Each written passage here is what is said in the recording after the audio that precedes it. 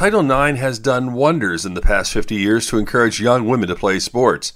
For generations of women, the increased activity is beneficial for everything, from stress reduction to avoidance of long-term health problems. Musculoskeletal injuries are common in both men's and women's sports, but female athletes are more prone to some of these injuries due to joint laxity.